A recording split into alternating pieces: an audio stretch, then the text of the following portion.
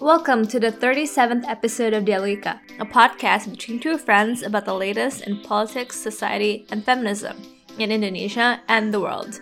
I'm Stephanie Tangkilisan. And I'm Sweden Lee. And this week we're going to start by talking about last week's WhatsApp controversy, where the government wanted to block WhatsApp because it heard that a lot of pornographic GIFs are being spread on its platform. The Indonesian government ended up not banning WhatsApp, but they did ban the Tenor GIF keyboard. But we're going to talk about this news as a way to discuss about the pornography laws in general and what it is and how it has been applied in the past. When the Indonesian government tries to enforce this law, it's actually misusing it and appropriating it for its own patriarchal means. It might seem like a trivial topic and like we're defending pornography, but not really, because we think this is a much bigger argument that needs to be made about how pornography laws have been used to suppress freedom and been enforced in such a haphazard way that it fundamentally attacks Indonesians' freedom of speech. You might be wondering why in talking about this, we're not talking about UU ITE or the cyber laws. That is a whole nother ballgame that can easily encompass another episode, so we don't want to go there, but rest assured, we're probably going to talk about it in the future if our government is anything to follow by. Oh yeah, we'll definitely talk about that, hopefully next time with a legal expert. So, a return of Pram? If you like that, let us know. On that note, here's to it.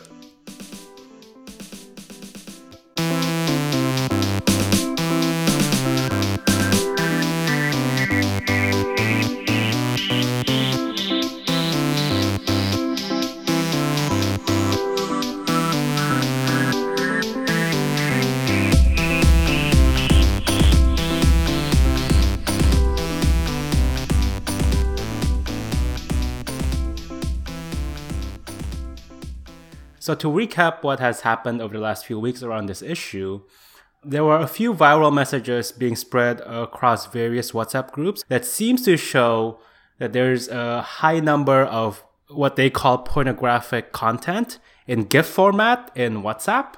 And a lot of these parents and users have reported this objectionable content to the Ministry of Communications and Information Technology.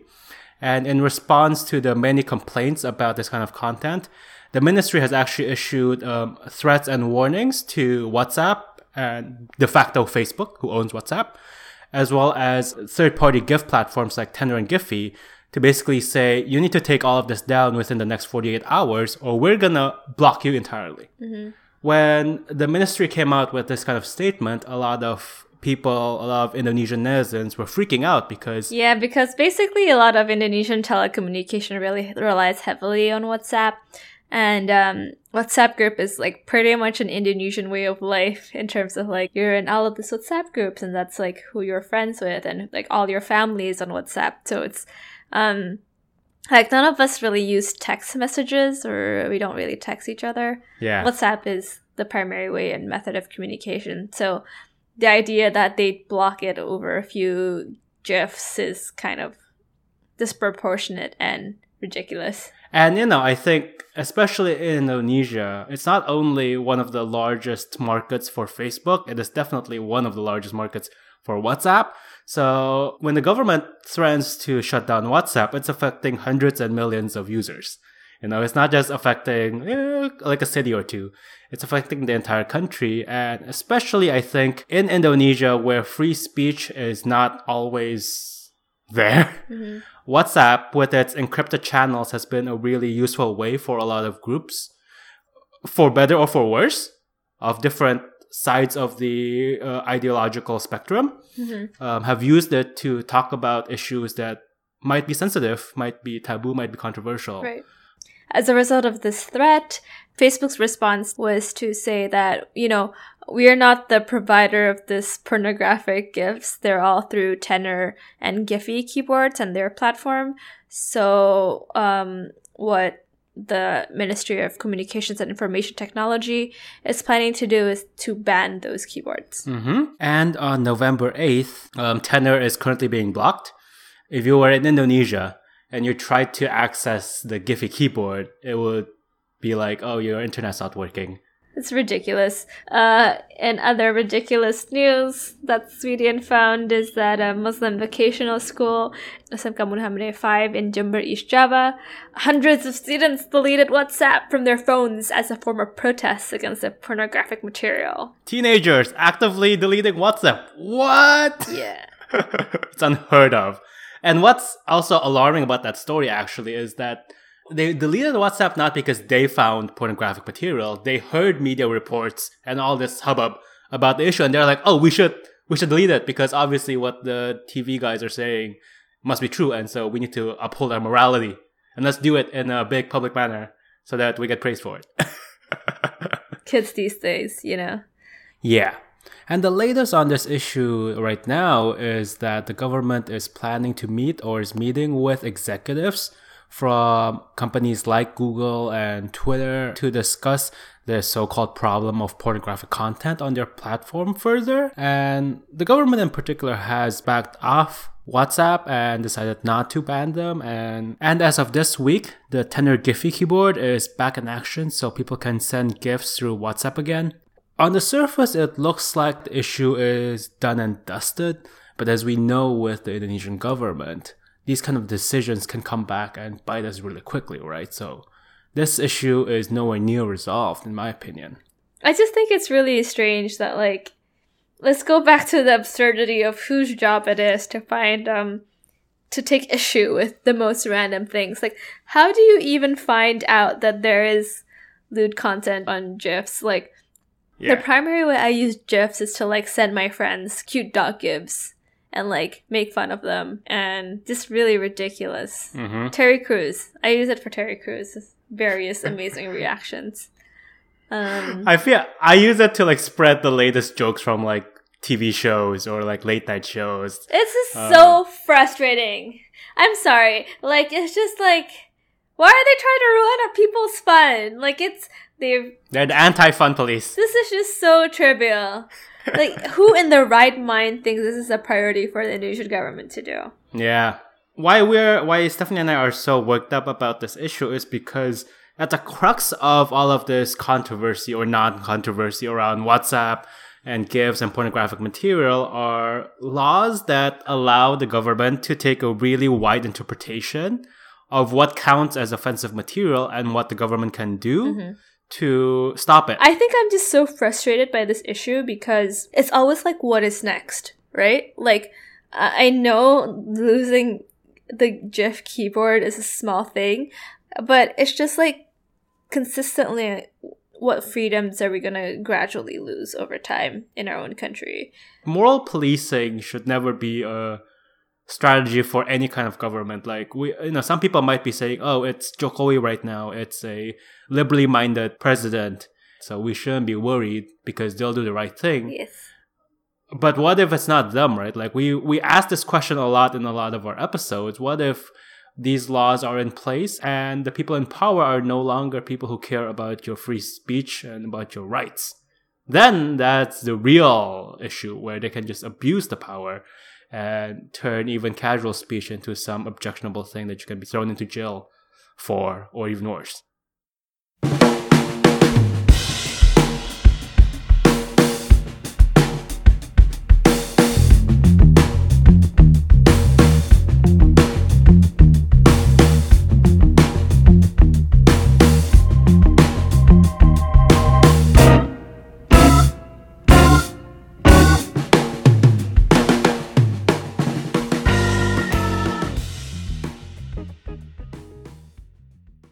All right, so to explain to our listeners what the UU Pornography and Porno Aksi is, Stephanie, do you want to take it away?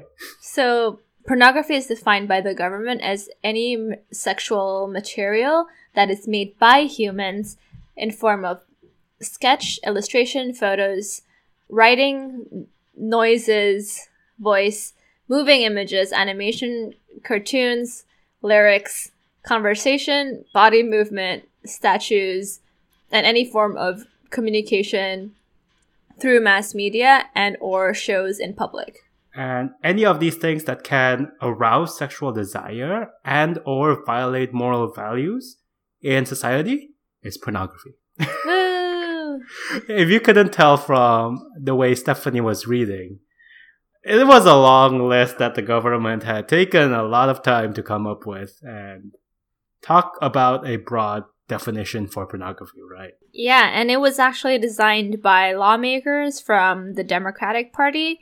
And there were also representatives from two other parties, PKS, or the Prosperous Justice Party, and the Moon and Star Party, Partai Bulan Bintang. And PKS in particular is what most people would consider the most conservative Islamic party in government right now. Yeah. This bill was bipartisan, and it was part of the coalition. There was political appetite, basically, in the government trying to tackle this issue, even though it has so many problems. And as a result, most pornography sites are not accessible in Indonesia. But so are a lot of organizations that teach sexual education because, sketches discussing HIV prevention falls under the purview of what some people call sexually arousing content. I mean, if that's what arouses you, then you have bigger issues than pornography. Yeah.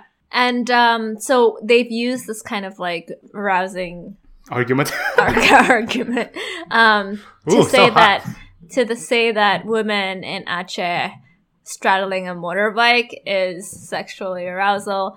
If you don't cover your body with a headscarf and show your hair, that can be membangkitkan hasrat seksual, or get something up, all this different stuff. Yeah, so it's definitely vague in a dangerous way, although we're kind of laughing about it.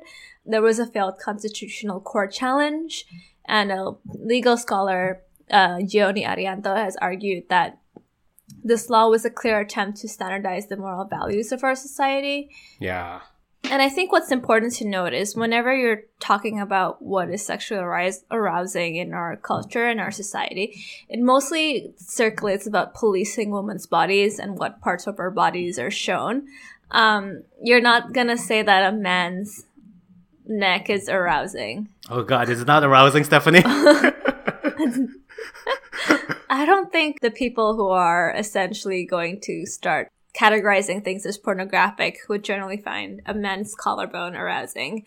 Yeah. And I think, this law has survived multiple legal challenges, which has kind of bolstered the government.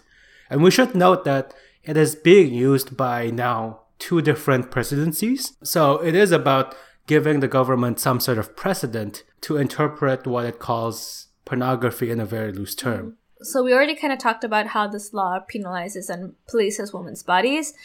But the way that there's a lot of feminist analysis on how the law is male or is created essentially based on the life experiences of men rather than of women. So that's definitely an issue here. The pornography law is codified in a way to the woman's body is seen as something that corrupts society. Mm-hmm. Even though it says pornography, the basis of what ends up being policed most of the time is a woman's freedom to be a person in the world in a very hot country. Yes. One of my favorite Women's March Jakarta sign is held by a teenager who said to wear shorts in a tropical country is common sense. Mm-hmm. Also, the way that the law has been implemented in the past has definitely put the shaming of any kind of pornography action, such as the Luna Maya case or the Habib Rizik and Firza Hussein case.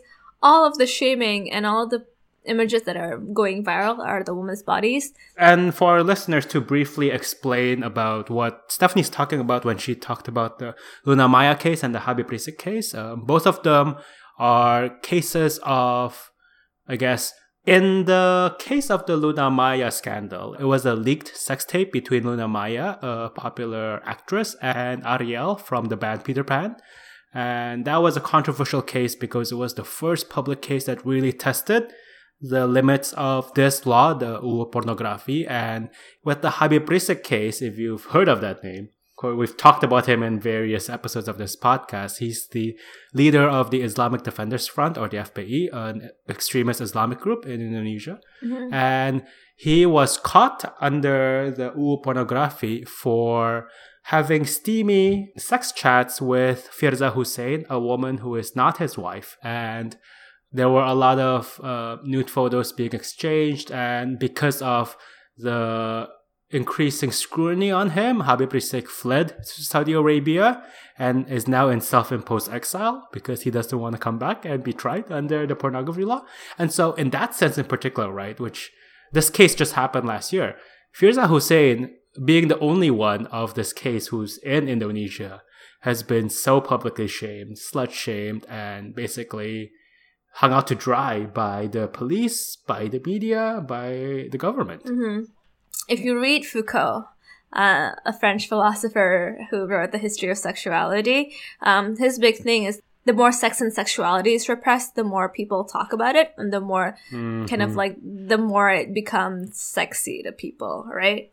So that's definitely an issue here. Like, the more you start thinking of sexuality and controlling sexuality, the more it becomes such a taboo thing that becomes intriguing to people. Yeah. So it's smart, but is it right?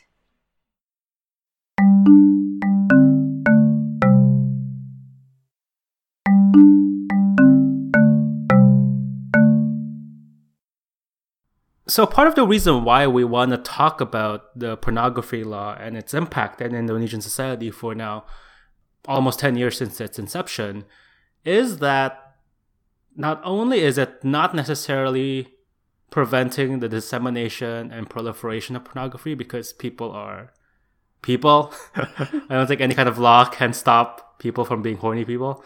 I can get why the government wants to have a pornography law, being a Muslim majority democracy. Like, I get it in the sense, like, I can understand their logic why they want to have such a law, but the way it's being enforced is so arbitrary and so ridiculous and heavy-handed without necessarily a fair perspective on what kind of crime is being perpetrated, what kind of impact is being perpetrated. It's not only patriarchal in its enforcement, but it's also a very moralistic. Like, it's not even like they're deciding to ban and regulate child porn, which I completely understand and which I think they should do.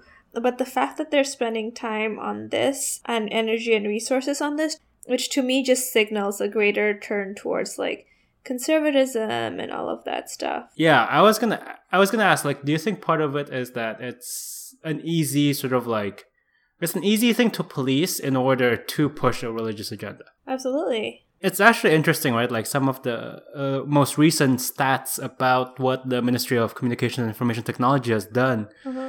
You know, according to the stats, they said that they've blocked 800,000 websites as of December of last year. And 90% of that is pornographic material or gambling applications. Both of which... There are a lot of porn sites out there. Yeah, but it's interesting because both of which have a clear religious motivation behind banning it, right? And as opposed to, you know, banning like fake news accounts and hoax sites, which I would argue has a much more tangible impact on our society and the democracy and the government than the pornographic material. I think the point is that we're not talking about pornography in the sense, I think I understand the feminist criticism of pornography as well, in the sense of like pornography can be demeaning to women and the industry in general can be very messed up for women who go through it. And it's also definitely an industry that teaches men to have unrealistic expectation of women and unrealistic expectation of sex. The point is that I'm personally pretty tired of these kind of ridiculous government oversight type actions where they're literally banning a GIF keyboard that 90% consists of cats and clips from movies and TV shows. So this to me seems like an infringement on our freedom of speech and rights to use the internet as a net neutral place. The idea is that, you know, they've already banned Vimeo, they've already banned Reddit, they've already banned Tumblr on the basis that they circulate pornographic material, even though they themselves are not pornographic content providers. So they're penalizing platforms, not just penalizing publishers, right?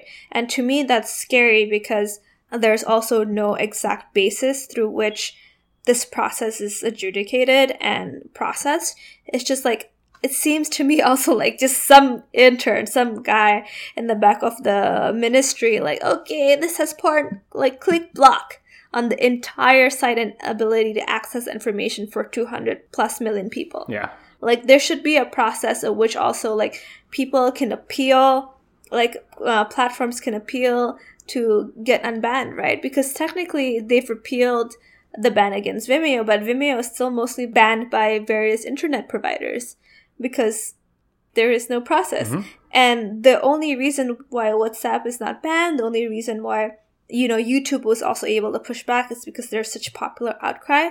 And there's just creating a system in which the small content providers, like, let's say, guerrillafeminism.com, or all this HIV AIDS instructional websites, they're not going to be able to sue the government of Indonesia to give back their platform. And there's no one going to be lining up the door to help these sites get unblocked. Yeah.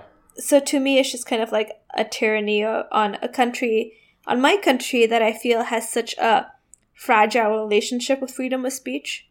Just to add on that as well, I think it also opens the door for the politicizing of these platforms, right? Like when you start to police channels like WhatsApp, who knows, maybe in the future YouTube, Twitter, whatever, then you're also policing people's conversations. And I can totally see political parties, extremist groups, etc., Mm-hmm. using these opportunities to sort of like take control of the conversation and steer it away from conversations about democracy, about real issues, and then more towards about like, oh, look at this avalanche of immoral material that's coming through technology. Let's block all of it. Let's stop people from having the ability to talk to each other and talk in safe channels. Let's just put government oversight on everything. Right. And in the last few years, we've seen how extremist groups can very easily co-opt the national conversation. And the pessimistic political wonk in me is very skeptical about what the future would be if the government has its way in regulating and monitoring these channels very rigorously on their own interpretation of patriarchal justice. Not trying to be pessimistic, but... I mean, we have a right to be. Like, our country has such a fragile relationship with freedom of speech that I think if we don't get continually angry and stay vigilant, we don't know what will come next. That is true. Like, it's so easy to normalize things, right? Like, yeah, like, it's so easy to be like, oh, it's just not really a big a deal. This is just a GIF keyboard. But I don't know. I just think we have to keep pushing back. Otherwise, where's it going to end?